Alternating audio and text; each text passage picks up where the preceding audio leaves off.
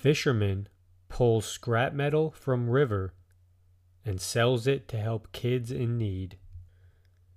Since June, H2O Magnet Fortunes, a group of magnet fishermen in Spokane, has pulled out about 11,000 pounds of metal from the Spokane River. They are donating their $888 profit to SOAR, a care provider for children with special needs.